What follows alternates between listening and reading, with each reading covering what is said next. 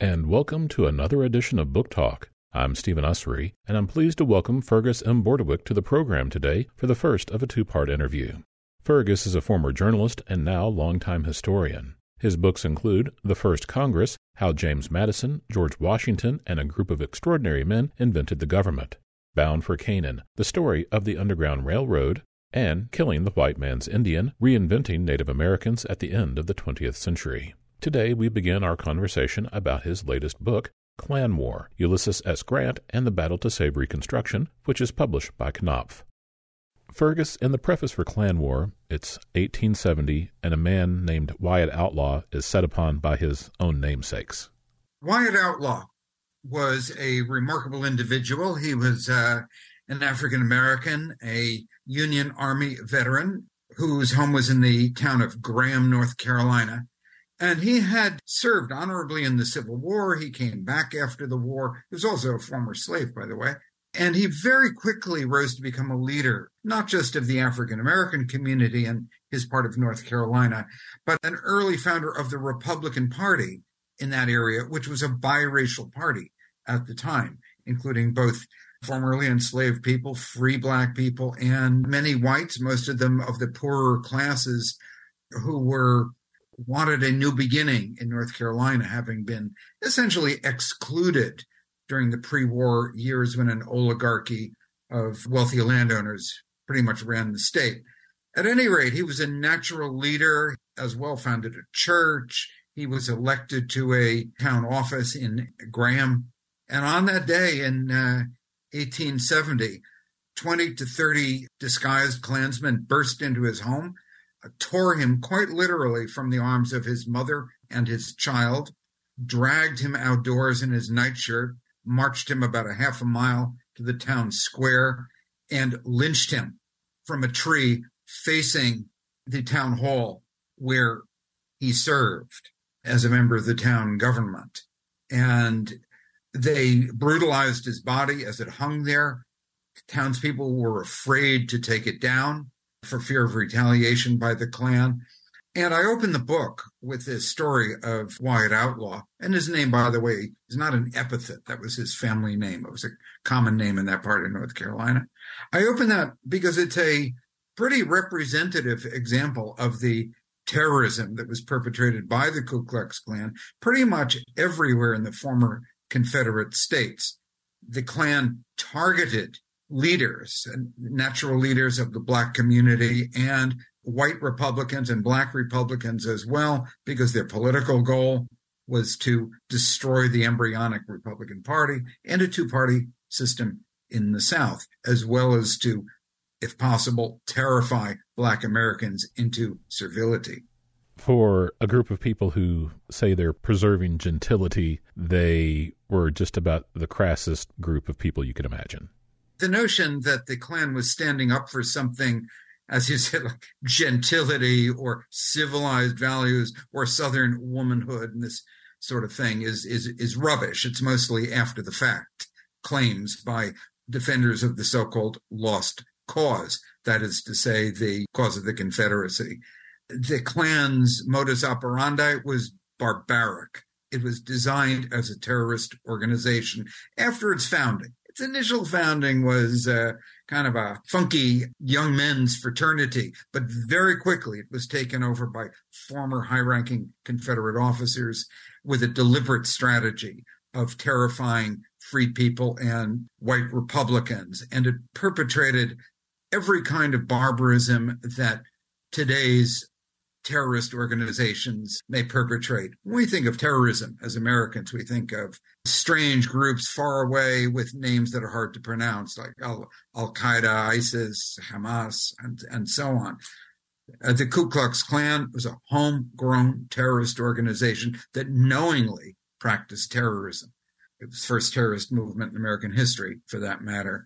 They knew what they were doing, and the kind of violence they perpetrated against their victims was horrific, ranging, of course, from beatings, floggings, to shootings, lynchings, mutilations, rapes, and things probably I don't think I'll describe.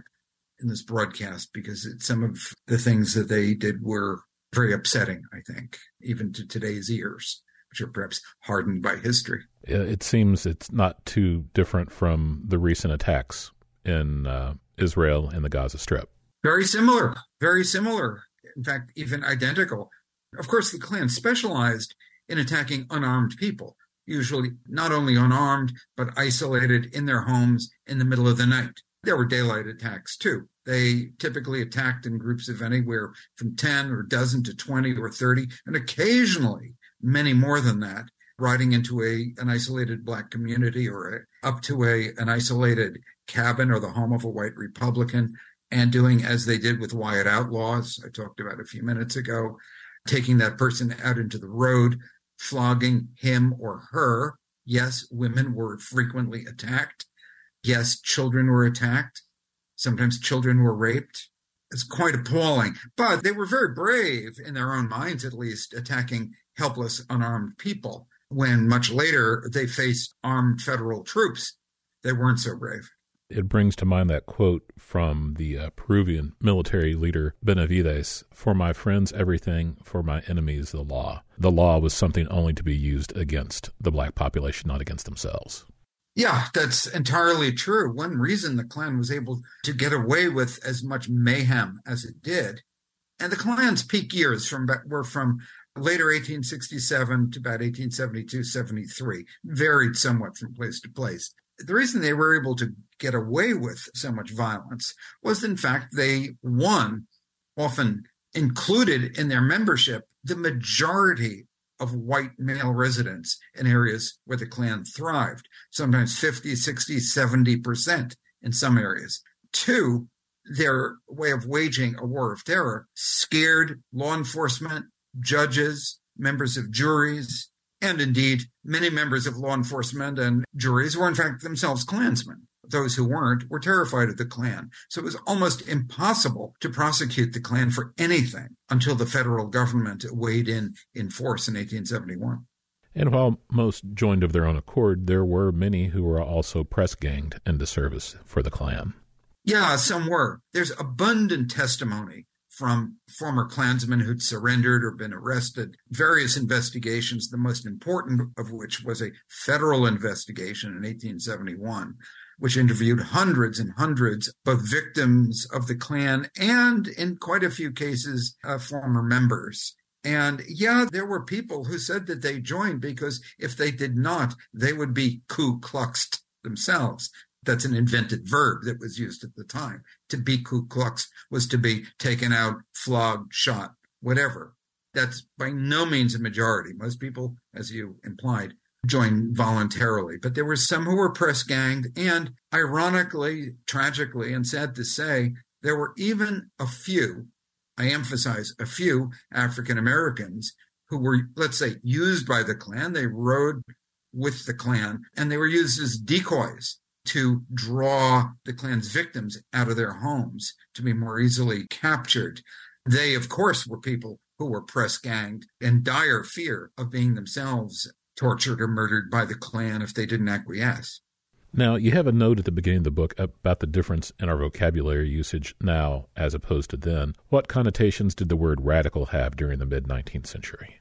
It's certainly not the same as it does today. I mean, today it tends to imply for most people, I think, extreme leftists. It did not mean that in the 19th century, Civil War, post-Civil War period.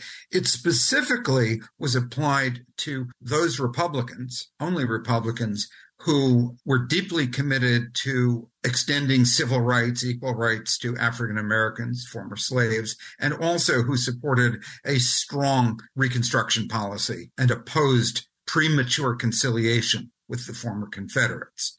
Bear in mind that the Republican Party of that era was the more forward-looking party. Some people might say progressive, but that term wasn't in use at the time. The Republicans were the more forward-looking party. The Democratic Party split in two between North and South since the outbreak of the Civil War.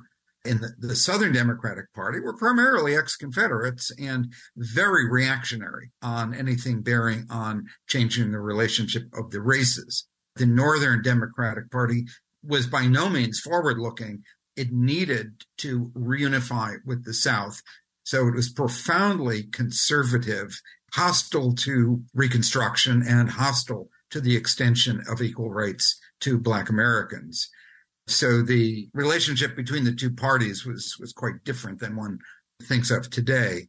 And the radicals were that cutting edge of the Republican Party. So excluding the preservation of slavery, what were concepts that tied the Northern and Southern Democratic parties together? Well, it was, frankly, a fairly uncomfortable marriage in many respects. Southern Democratic Party, as I said, was a reactionary party. And its common denominator was essentially race, and you could say racism, a driving imperative to force African Americans, former slaves, back into something close to slavery. And the Southern Democratic Party and the Northern one used the issue of race to drive a wedge between those whites in the South, or even in the North, who might favor a vigorous Reconstruction policy or might tentatively favor extending more tolerance toward African Americans. But the United States, and this has to be said, it's just a fact, this is not just an opinion, was so deeply racist in the 19th century. Very, very few Americans were able to transcend that sense of difference between white and Black and overcome an ingrained sense of Black inferiority. There were many in the Republican Party tried. Even amongst radicals, many were not all that comfortable among Black people. So these feelings are even stronger among Democrats. Now, the Northern Democratic Party also tended to represent immigrants, more recent immigrants, Irish, Germans, who were a very large minority group at that time, working people, and even free labor in the North. There were next to no immigrants, European immigrants, in the South. They didn't want to go there. They didn't want to compete with either slave labor before the Civil War or very, very cheap labor by freed people. So immigrants are not an issue in the South. Free labor is a very ambiguous thing because whites meant it to apply to free white labor and placed Blacks in another category entirely. And the Southern Democratic Party was led by the old oligarchy. That's to say landowners, but also professional people, opinion molders, people of that sort who were extremely conservative on the issue of race and were not particularly friendly to free labor. So, as I said, the marriage between the Northern and Southern Democratic parties is not all that comfortable, but it's a political necessity on both sides. Now, the book proper opens with General Ulysses Grant taking a tour of the southern United States a few months after Appomattox Courthouse, and what were his findings? Yeah, well, Grant was the general of all the armies, the commander of all federal armies at that point, by the end of the war. Immensely respected. He's the hero of the war, the man who won it for the Union. Andrew Johnson has recently become president. We all know Abraham Lincoln was assassinated in April of 1865. Andrew Johnson becomes president. It's necessary to understand who Johnson was in order to understand what Grant was about at that particular juncture. Johnson was from Tennessee. He was the only senator from a slave state that remained with the Union. He was an ardent Unionist during the war. He served the Union very well as the wartime governor of Tennessee. Lincoln tapped him to become his vice presidential running mate in 1864, which I think it has to be said was among Lincoln's worst mistakes as president. Lincoln's original vice president was an abolitionist from Maine, a man named Hannibal Hamlin, staunch supporter of the war and of rights for African Americans. Andrew Johnson supported the Union, but he had no interest in extending rights to African Americans. He opposed slavery. He'd been a slave owner himself, but reluctantly. And he wanted nothing more to do with advancing the needs or rights of Black Americans after the war. Suddenly, Andrew Johnson is president. Suddenly, he is pressing for a rapid conciliation with the South and certainly sees his future as based in part on the support of white Southerners. Johnson was never a Republican, by the way. He was a Democrat, but picked for political reasons in 1864. So Grant, at this point, is quite willing to follow orders. The president asks him, not orders him, asks him to travel through the South on a tour of observation to see what the attitudes of Southerners are with respect to reunification with the North. It is an extremely quick trip. I think Grant is in the South for no more than 3 weeks. He is wined and dined and escorted by conservative Southern whites who assure him from one end of the South to the other that there are no problems. White Southerners are already reconciled to reunion. There are no race problems. The former slaves are perfectly fine. And Grant reports back this highly rose-colored version of Reconstruction, early Reconstruction in the South. He's missed just about everything important. What's happening is chaos. There is extreme chaos, political chaos, social chaos in the South.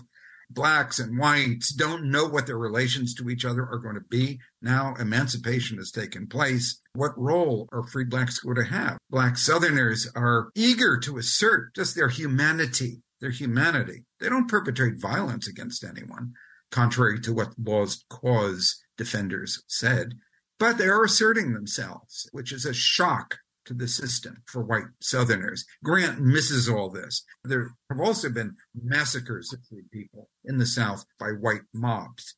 Grant misses it.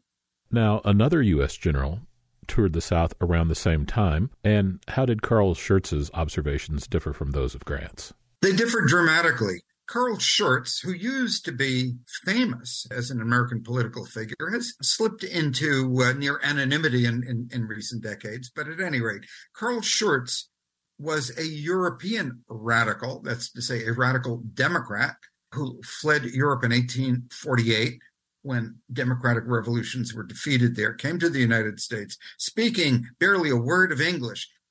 He was a brilliant individual. He very rapidly learned English, became a journalist and a popular orator, and was eventually elected to the U.S. Senate from Missouri. There were a lot of Germans in Missouri who were his main base of support. After having served, yes, as a general, a not very good one, I have to say, a political general in the Union Army during the war. As I said, a journalist. And Schurz travels through the South, makes a much longer and more thorough trip. And he is nominally under the auspices of President Johnson, although he's not official. He's also writing articles for newspapers while he's traveling. And he talks to everybody. He talks to ordinary people of all kinds, including African Americans. And Carl Schurz vacuums up the truth of what's happening in the South. That's to say, where there is violence, he reports it. Where there is vicious, menacing racism, he reports it. He talks on riverboats to wealthy whites who say anything should be done to put the blacks back in their place. He acknowledges killings, random killings that are taking place of freed people in many parts of the South. And he brings all this back to Washington, and it's already appeared in newspapers. Johnson, the president, doesn't want to hear it. He doesn't want to know about it. He completely ignores Schurz. Grant, to his credit, however, pays attention to what Schurz is saying. They weren't friends, but they knew each other. And Grant pretty rapidly recognized that he'd been bamboozled in the South, that he'd been hoodwinked. He realizes that Schurz's report is the accurate one, and it helps turn Grant, one, against President Johnson, whom he realizes is willing to sacrifice the fruits of Union victory in the war for his own political ends. And he also, that is, Grant, also becomes much more deeply invested in the fate of the freed people in the South. He's a man with heart. He's a very sensitive individual, unusually so for a high-ranking military man. And from that point on, Grant moves steadily toward an alliance with the radicals and with Black Republicans and white Republicans in the South. It'll transform Grant. To compare these two men who start off in different places in their views of the South right after the end of the war, and to see their evolution, and it's more Grant is amazingly open, will take in new information, and have greater support for African American rights in the South. And then Schurz says, hey, government needs to stay out of everything, and just takes the stance of abandoning people over the next 5 to 10 years. Yeah, it's quite ironic. They essentially reverse places politically. Schurz, as I said, has been elected a senator from Missouri. He very quickly realizes, Missouri being a state that was deeply divided during the war, that if he's going to be reelected to the Senate and continue to build the political career that he aspires to, he's going to need support from Democrats in Missouri. He is ultimately, I think, taken advantage of by Missouri Democrats, who suggest that they will support him if he supports rapid conciliation with the South. In the end, they don't. They leave him high and dry. They use him as long as he's useful and then drop him. But Schurz, a clever man as he was, didn't really see that happening. I think he was swallowed by his own ambitions, frankly. But Schurz increasingly is looking to build alliances with white Southerners. And those alliances come at the expense of black Southerners. And yeah, Schurz kind of loses interest in the future of the freed people much later in life. Much decades later, he halfway acknowledges his error, but long beyond the point at which it would have done any good. In the interim, he embraces other kinds of issues. He becomes particularly enamored of the issue of civil service reform, which sounds like a dull issue today because we have merit-based civil service, and the United States then did not. So it's a fairly hot issue at the time. But he kind of misses or loses the great moral issue and political issue of his time, which is the fate of Black Americans in the South. Now, it's ironic that he fled Europe in the revolutions of 1848, which eventually started the long consequences that rolled out into World War II eventually. And that was almost 100 years after the revolutions of 1848. And then it would be America and its Civil War and rolling out. And it would be 100 years later when the civil rights movement really takes effect in America and starts to get concrete changes made. Another 100 years. It's just, for humans, these almost seem like geological time spans. Both these men, I think, in their own ways, these men were people who could foresee the future that was coming. Schurz was a small d Democrat. His party was the Republican Party in the U.S., but he foresaw the democratization of society, and he supported it, wrong-headed as he was during Reconstruction. And he certainly saw it in Europe. He was 100 years early.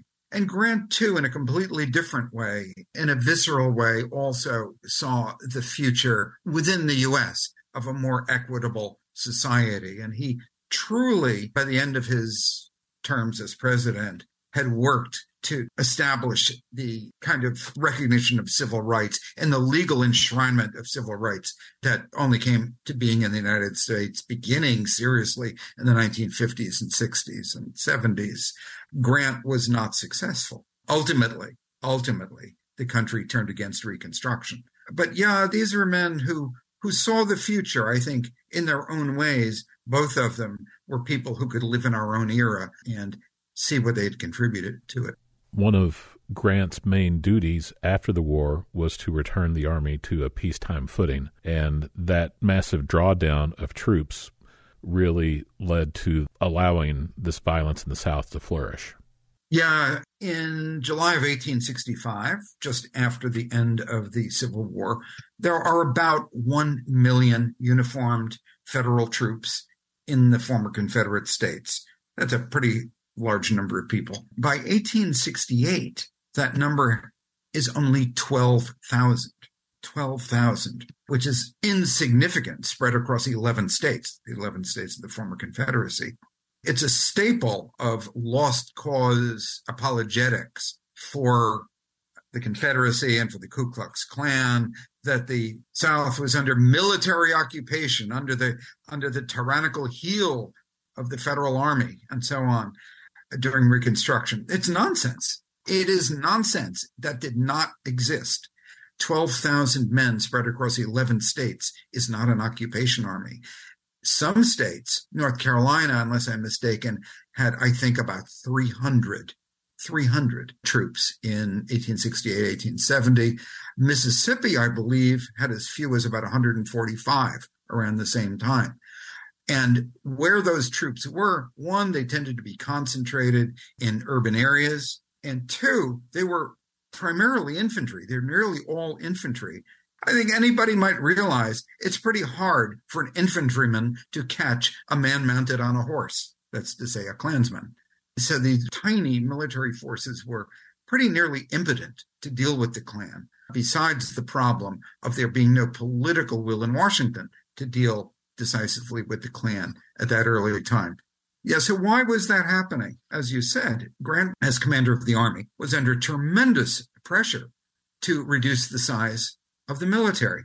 It cost a fortune to keep all those soldiers in the field. The soldiers themselves desperately wanted to go home after 4 years of war. Their families wanted them home. The families all voted. So there was no political support for maintaining a real occupation force in the South. And Grant was under constant pressure to reduce the troop numbers even further. So the ability of the federal government to enforce law in the South was close to nil until 1871, when there was a turning point under Grant's presidency. The federal government would be hamstrung throughout this entire period by the inability to appropriate money for the number of troops who were needed.